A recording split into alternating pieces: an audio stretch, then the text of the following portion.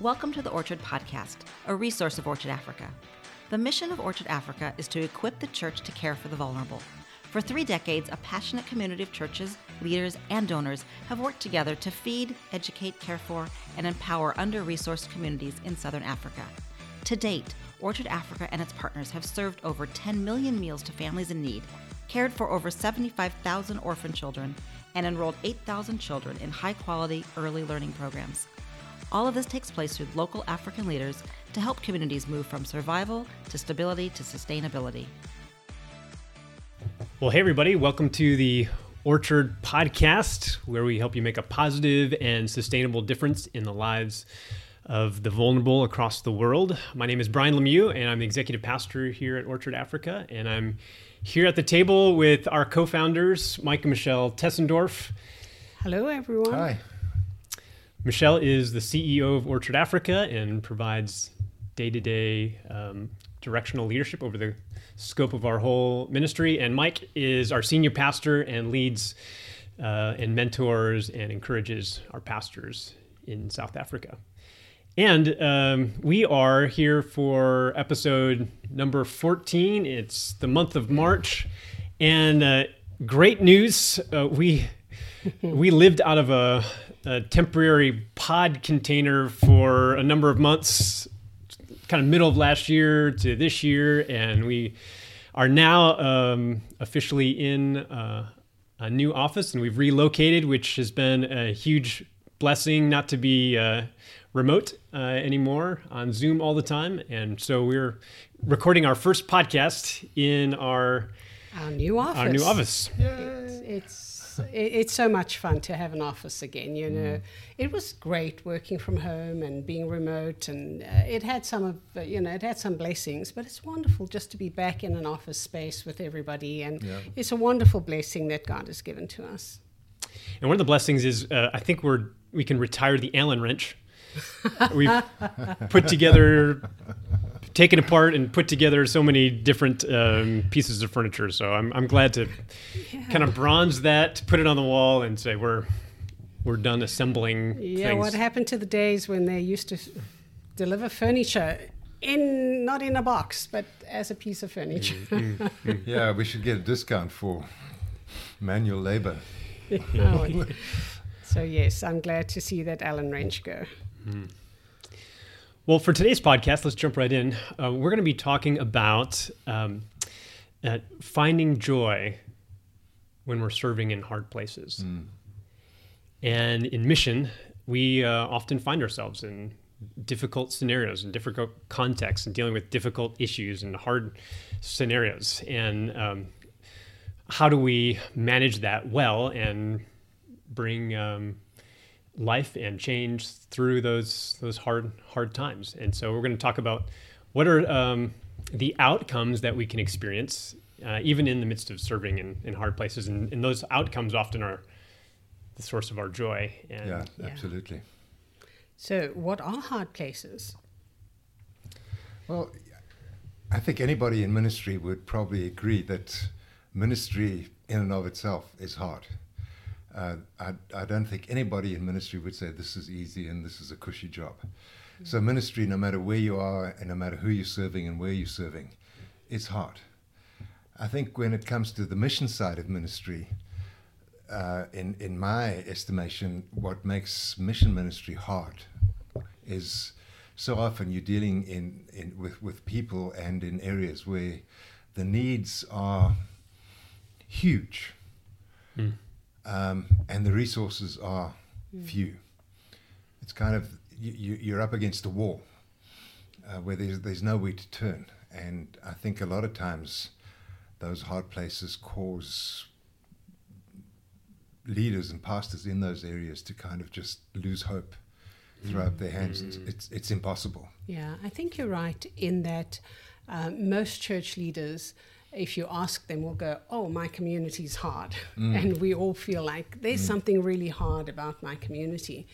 But in middle class and more affluent areas, you have the hardness, but you have resources with which to bring some relief and to minister in those hard places. Yeah. But I think what you're saying, Mike, here is in communities where you see some of the world's greatest human suffering also have the least amount of resources. And the combination of those two is very hard. Yeah, I mean, I do a lot of handiwork myself, and I think the example that I kind of equated to is, what if I was going to build something and there wasn't a Home Depot down the road? And so building something is hard, but when you've got somewhere to go to get the tools and the materials you need, you can get it done. Right. But what if there's no Home Depot? What if there's no tools? What if there's nowhere to go? There's no safety net. Right. It's just relentlessly hard all the time. Right. And sometimes it's exacerbated by the fact that it's been hard for a long time. Yeah. They haven't had a Home Depot for generations. Right. And so coming in as a leader in that community or trying to bring change in that community, you're having to overcome generations of challenges. And so it's especially hard in those contexts. Right. So when we talk about the joy in hard places, that's what we're referring to.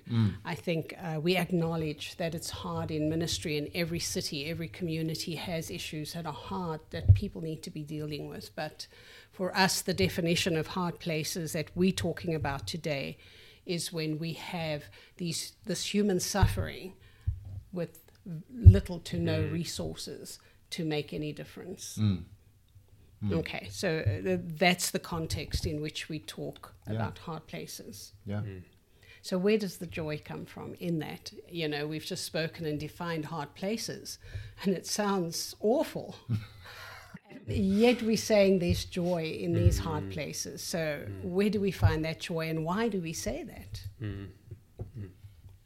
Well, one of the verses that comes to mind from the New Testament is Hebrews 12:2, where it talks about the life and the mission of Christ, and it was for the joy set before him, he Jesus endured the cross, and so for him, it was not only the right thing to do. It was not only out of a sense of obligation and this mandate to fulfill his mission, but there was a sense of joy in what was to come, what was the outcome that he was able to see as a result of that very, very hard place that right. And it's such a difficult scripture to really understand, that for the joy set before him, he endured the cross. It's like, what? And you're right. The outcomes is where the joy comes from.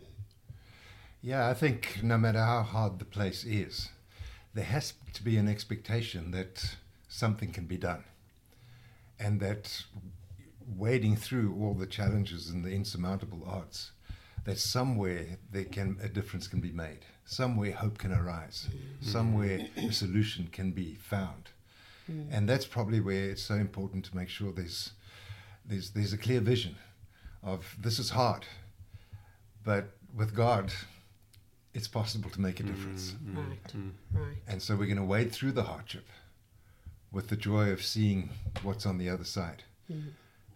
No matter how long it takes, and no matter how hard it gets. Right. And I thought it would be really useful for us over the last 2 podcasts since the beginning of this year. We've been examining Isaiah 58 and Matthew 25 and seeing how they correlate and what that means for our faith. And we've been looking at this phrase being a repairer of the breach and what that looks like. And so for our listeners who perhaps have missed those 2 episodes, I would highly recommend that you listen to them. But amongst all of those verses in Isaiah 58, we read about, if you pour yourself out to the needy and the poor and you share your bread and all the things that we've spoken about, there's this woven into all of that is joy and amazing outcomes and uplifting scriptures about what will be the outcome. And I'd love for us to just look at those today, that hard places are not only sorrowful. Clearly, there are sorrowful things that happen, but there's also tremendous joy. And we've seen that in our ministry for the last 30 years, where we've seen that joy and we've seen the hope that you spoke of. Well, do we want to just highlight some of those things that it mentions in Isaiah Absolutely. 58? Let's do that. As Michelle said, there's the if you give yourself to the needy and pour yourself out for the hungry and the afflicted. But some of the joy, some of the real great outcomes, it talks about your light arising in the darkness. It talks about God guiding you continually, satisfying your desire in scorched places. That's hard places. Giving strength to your bones, and that you'll be like a well-watered garden. I like that one. And then the last passage talks about rebuilding ruins and rebuilding ancient places, being a repairer of the breach and restoring streets in which to dwell. Right. And all of those are such great things to strive towards.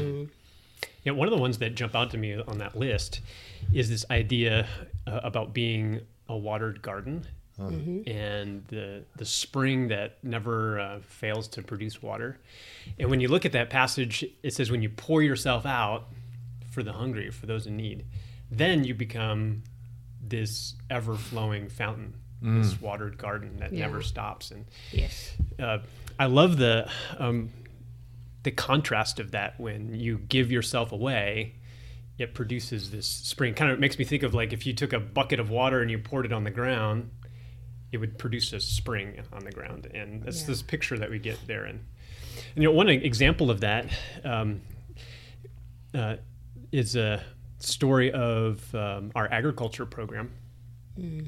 And up in the Northwest Province, there's an incredible leader named Boise. And Boise was someone who participated in our agriculture program, went to our workshop at the Malawani Village Church there, Fountain of Hope Church, and just when he was poured into with the knowledge about agriculture, with the training that he needed to be able to learn how to grow his own food, it was like a spring of water that was formed within him. Yep. And I mean, he took to it like beads to honey, and then from there, that one pouring out led to then him taking hold of that workshop and that program and learning how to grow his own produce. Now, if you drive by his house, there's this amazing, massive garden, maybe the best garden in the whole village, because that first pouring out happened.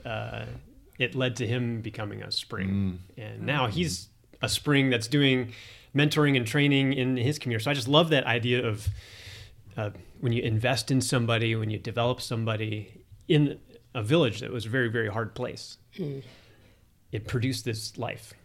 Yeah, and I think you touched on the word development.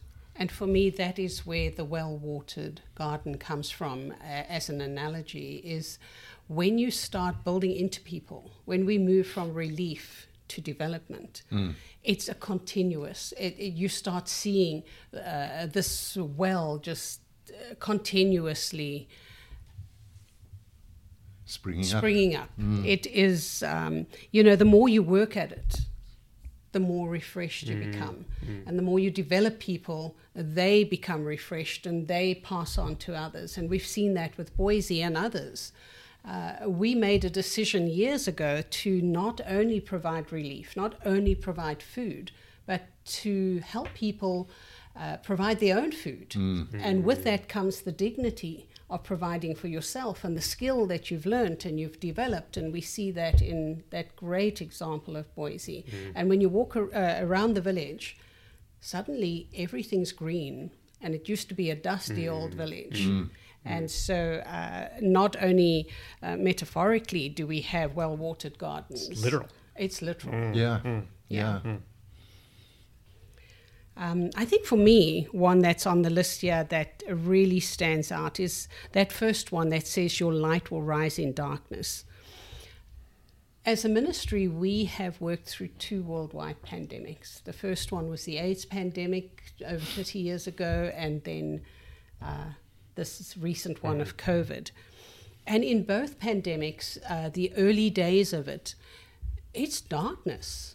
There was no best practice, here's a community where people are dying of AIDS. No best practice. Everybody's grappling with this new virus that is literally killing people and entire communities and the adult population and the resulting orphan crisis. And we were pastoring a church at the time, and it felt like darkness. How are we going to respond to this? What are we called to do as the body of Christ? In what way is the church going to respond? And it wasn't easy, but your light will rise in the darkness. And we saw light coming as we started implementing programs. Even in our ignorance, just stumbling along and saying, well, they are orphan children, they're hungry, let's feed them. And one thing leads to another, and this idea of light rising, where you can see the light, you can see a way out. The same with the the COVID pandemic. Strict lockdowns everywhere. South Africa in one of the strictest lockdowns. And yet, in that, we found a way, and we're first responders, and kind of leads into that scripture, the Lord will continually guide you. Yeah. The joy of that outcome, the light that rises, and as you step out, it's like the light's there. And as you respond, God guides you. Step at a time. Yes. And it's not always that God illuminates the entire road ahead of you, but it's... Gosh, I wish he would, but no. I think one of the joys in that is over time, working in hard places, you can look back and you can see the lighted path behind you, which is so informative about what it means to move forward. And sometimes we are always so focused on what's next, and I want to know all the steps I have to take ahead. But the lighted path that you've already been on, of God continually being faithful over and over again in some of the hardest places, then gives you wisdom about how to move forward into new crises, into new hard places. Yeah. Right. One step at a time. One step at a time. Yeah, I like what you said about those two kind of working together, because I do think that even though it's one step at a time, when we are conscious or when we are dependent on the fact that, God, just show me one step, just lead me one step, and do that day by day by day, God leads us to a place where light arises. He is light, and he will always lead us sometimes into places that are dark, but then through those places that are dark for the light to spring up and to shine forth. Right. And so the encouragement to people who want to be involved in outreach, whether it's as a church leader or as a donor or just as an individual, one step at a time. It's when we take those steps, when we start with something, it's like the lights go on as we go, and the light rises and the Lord leads. But I think so often we sit back, and we could have in the AIDS pandemic. I know nothing about AIDS. What does the church got to offer? This is a medical condition, etc. And we, in our ignorance, we feel we've got nothing to offer, and so we don't take those first steps. And for any person wanting to make a difference in this world, in hard places, it really does just mean take one step. Start something, and the light starts shining, and God guides. Yeah, I think besides feeding the children that were orphaned and vulnerable as a result of that, one of the steps, which seemed like a very small one at the time, was help when it became known that HIV was sexually transmitted, mostly. And let's find teenagers who are becoming sexually active and just help them make smart decisions. And it was as simple as just providing real basic information of this is how what you can do and what you shouldn't do to protect yourself. Right. And it was going into high schools at the time and talking to these kids who were traumatized and fearful and ignorant with just some basic practical guidance of this is how you can keep yourself safe. And then years down the road, seeing those teenagers graduate from high school and get married and be well and have children and productive people in society today. But it was just one step.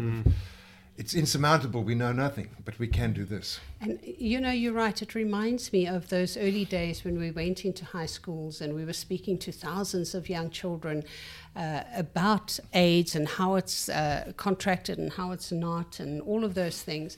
That young girls would come to me and hug me with tears running down their cheeks saying, "Thank you. I wish somebody had told me this before," or "Thank you for telling me this. Nobody's ever told me any of this." And a lot of what we were doing was really sex education, along with the sexually transmitted disease that was killing people, and helping them understand that it's not inevitable. And the wonderful responses that we got, especially from young girls who were feeling very unempowered. And with that knowledge, they felt empowered and were able to make different choices. And to me, that is absolutely a light rising in the darkness. And I think one of the promises related to that is if you're serving in a hard place, if you're in that moment and you're trying to figure out what to do next, with each step celebrating the small wins. Yes. It'd be great if we knew the outcome was thousands of children growing up and becoming well-educated, people who love God and are serving their community, but we don't have the luxury of knowing all that. Right. And so being able to celebrate the win of that small step and that child that's educated. And, Yes. And if you find yourself, I don't know how to endure all of the steps of the hard place to celebrate God's provision in the wins of each step. Yes. It talks about that it gives strength to your bones. And when you're working in hard places, it can be really exhausting. When I think of having strength to my bones, it's like even deeper than my muscles. I'm just so exhausted. It's all the way through to my bones. and it can be. That's true. But when we start the work, we build stamina. It's like any exercise. The more you do it, the more stamina you have for that particular activity. And the more we step out and do some of the work in the hard places, actually you're building stamina there, and the easier it becomes. You become more intuitive about how to respond and how not to respond, what to do. You learn, just like in any other, you gain experience, and the more experience you have, the more you can see the subtleties of what's going on in this human drama, and what is the most appropriate way to respond. And so to me, that's where this strength in your very bones comes to. That it's a deep, deep strength that comes to you. Yeah. It's not just surface level, but it doesn't come easily. It comes with putting in the work. It comes with doing the one step after the next step, and sticking to it. We use this phrase in Orchard Africa a lot, is this long obedience in the same direction. That's what builds stamina. And the sense of strength in your bones. When I hear you talk about stamina and the strength in your bones, it makes me think of this idea that God redeems hard places. And one of the ways he redeems it is he makes us stronger by going through the hard place, by going through the challenge. And if not for the hard place, if not for the challenges, we wouldn't be as wise as we are. And I think that the hand of God is in even some of the most difficult scenarios we're in, because it makes us stronger, wiser, better at what we do as we move forward. So that could be a consolation even when you're kind of hoeing difficult ground, to know that's Right. giving strength to your bones for future opportunities. Right. Kind of smacks of that scripture that says to rejoice when you are facing all kinds of Trials and and tests. tribulations, Yeah, because it it leads to. It's through the hardship that you gain that wonderful benefit of what the scripture speaks about. And so it's similar to what you were saying right now. One of the stories which still just remains so powerful to me along this line of God's guidance and light coming. I remember we were sitting in the office and mail was delivered one day, and we had got this huge pack that had been put together by a pastor in Zambia. And it was an outline of the incredible needs that were being faced in rural communities in Zambia, where resources are extremely, extremely limited because they're so isolated and so far away from everything. And he outlined all the needs and the numbers of children and the orphan crisis and the hunger crisis, and then a plan that he had put together to try and meet some of these needs. And I mean, it was a thick pile of papers. And I can remember Michelle and me sitting and looking and wading through this and thinking, What can we do about too this? much. Thanks, but no thanks. God bless you. We'll pray for you. And kind of put it aside, and a week later picked it up again, and no, put it aside. And somehow God would not let us let go of this thing. And at that time we were traveling it was a time when we were traveling between Africa and the United States, and we left the pack in the office. And when we got to the other side of the world, an email came. It was the same pack, which we now It was had. following you. And we eventually concluded God is saying something, and we need to trust him to guide us. And the decision was made, let's just go and have a look. Let's just go and see. And it turned out that the place where this pastor was talking about was like 3 hours outside of Lusaka, the capital of Zambia. I mean, a remote rural district is called Mumbwa. It's so remote that it's like each hour that you drive out of the city, it's like going back 50 in years time. and another Really? 50 years. Yeah. By the time we got to this village, they were plowing with oxen, Right. and by hand, and Wow. I don't think some of those people had ever seen a white face before. I remember some of the kids looking really frightened. What's wrong with these people? Who are you? Yeah. Where do you come from? But the outcome was when we got to the Mumbwa district, it's a, like they call themselves peasant farmers, and so their livelihood is subsistence farming. They eat what they plant. This was late October, early November, so the harvest had been reaped, it had been eaten, and the rainy season hadn't come, so the new harvest hadn't yet been planted, and there was no food. Nothing. I mean, when I say no food, it's not like they could go to the store and buy food. They didn't have money because they were subsistence farmers, and so every single scrap of food that they had in that entire community was gone. If I'm not mistaken, they were digging up roots, and they were also boiling up mangoes that were there were not a lot of mango ripe trees, yet. but they were not ripe. Right, And so they were making picking these green mangoes and kind of boiling them up and making a mush, and that's what they were eating. Hundreds and hundreds of people. How can you not respond to that? And I think the light that came of that was when we were able to see what the need was. It wasn't just another pastor with, a dream of, hey, let me see if I can get some money from somewhere. This was hundreds of people desperate. We managed to find somebody with a little truck, and we drove back into Lusaka 3 hours, loaded up with as much food and blankets as we possibly could, and went back and distributed it. And that eventually led to a feeding program being started in that community, partnering with the church, partnering with the people, partnering with the chief, and people seeing the light come of knowing that they didn't have to starve between then and April, May the next year when the next harvest came. If the rains came. If the rain came. Right. And then, as Michelle right. said, they plow with oxen, and and just the light of when we handed out the food and saw the hope come to in the eyes of those people and the kids just getting a blanket. And it was so easy for us to just leave that package on the table and say, do we really need another community to care for? But God would not let us go. And it kind of reminds me of the scripture that says, you will rebuild ruins and ancient places. That community in Africa is an ancient place. That village has been there for a long, long time.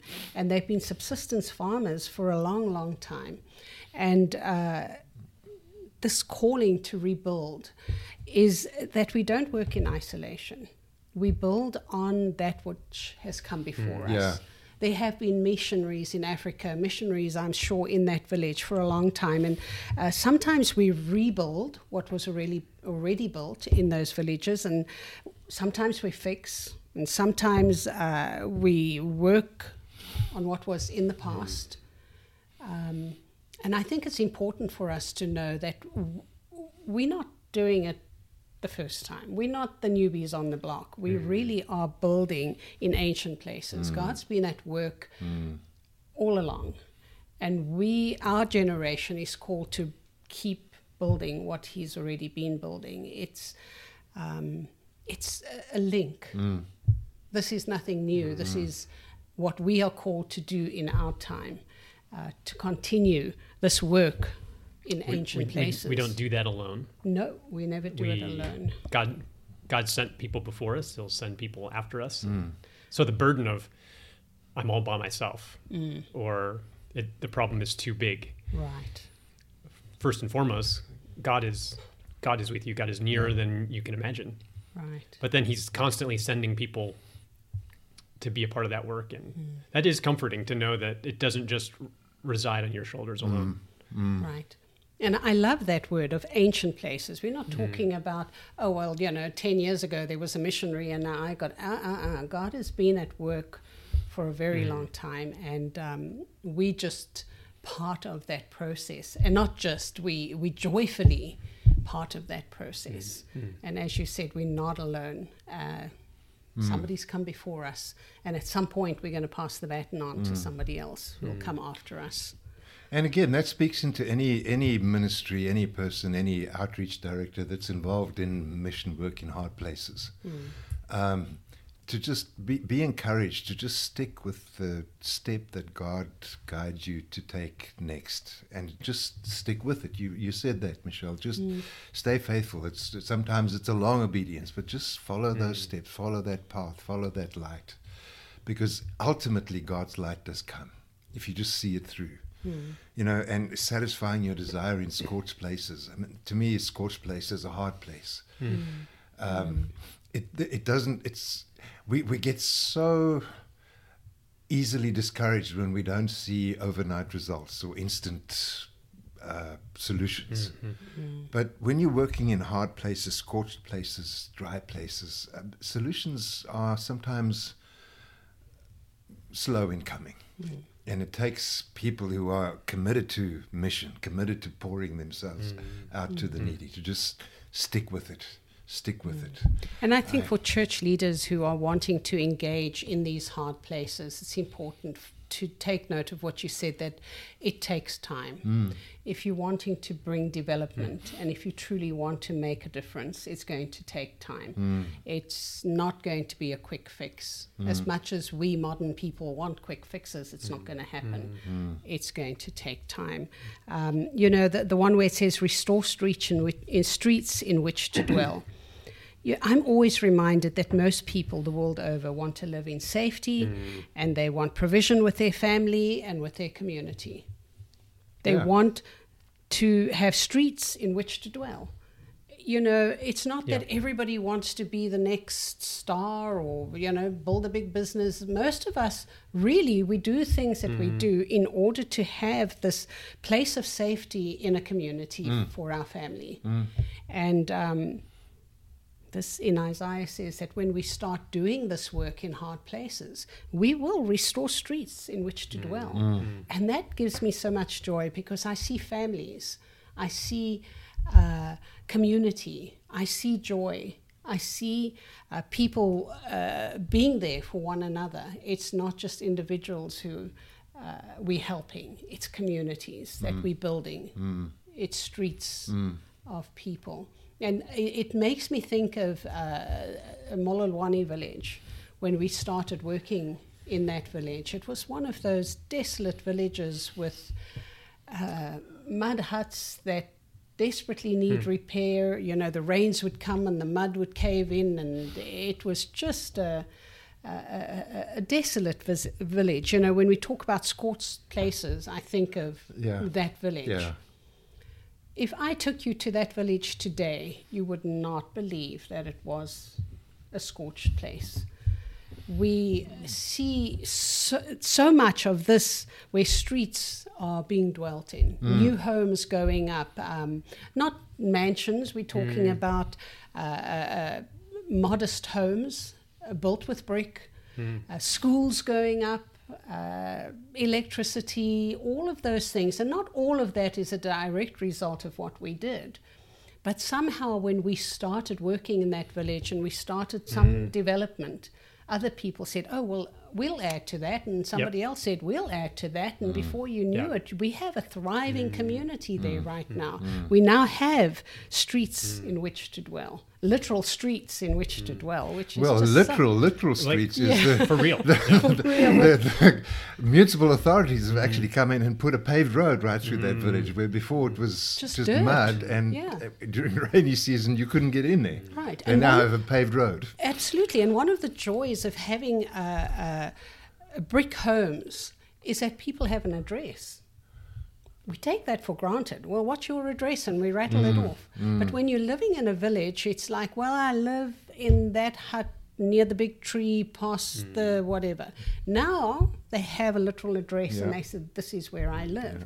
And that brings dignity, and it brings this idea of streets in which to dwell.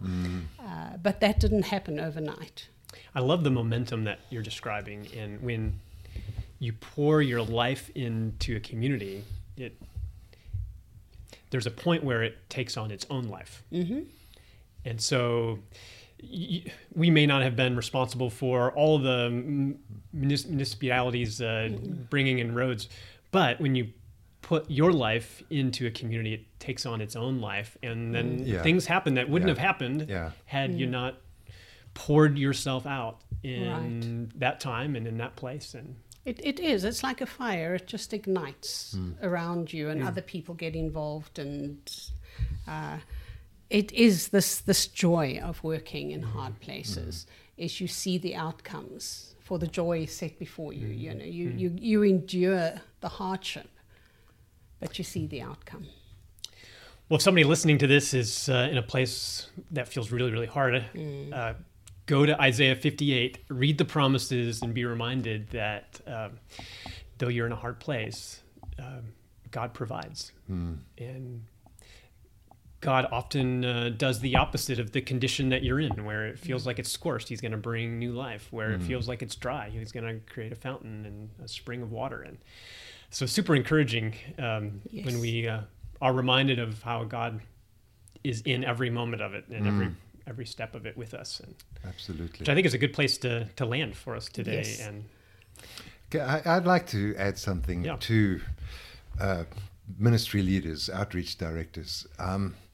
In the desire we have to see results, sometimes we avoid the hard places because we know that results are going to take long. And there may be a ministry leader out there who needs to hear this. I want to encourage you. Don't be afraid of the hard places. There are people in hard places that need you to go there. And I can't make any guarantees or promises, but the scripture says when you go to those hard places, the outcomes are so joyful.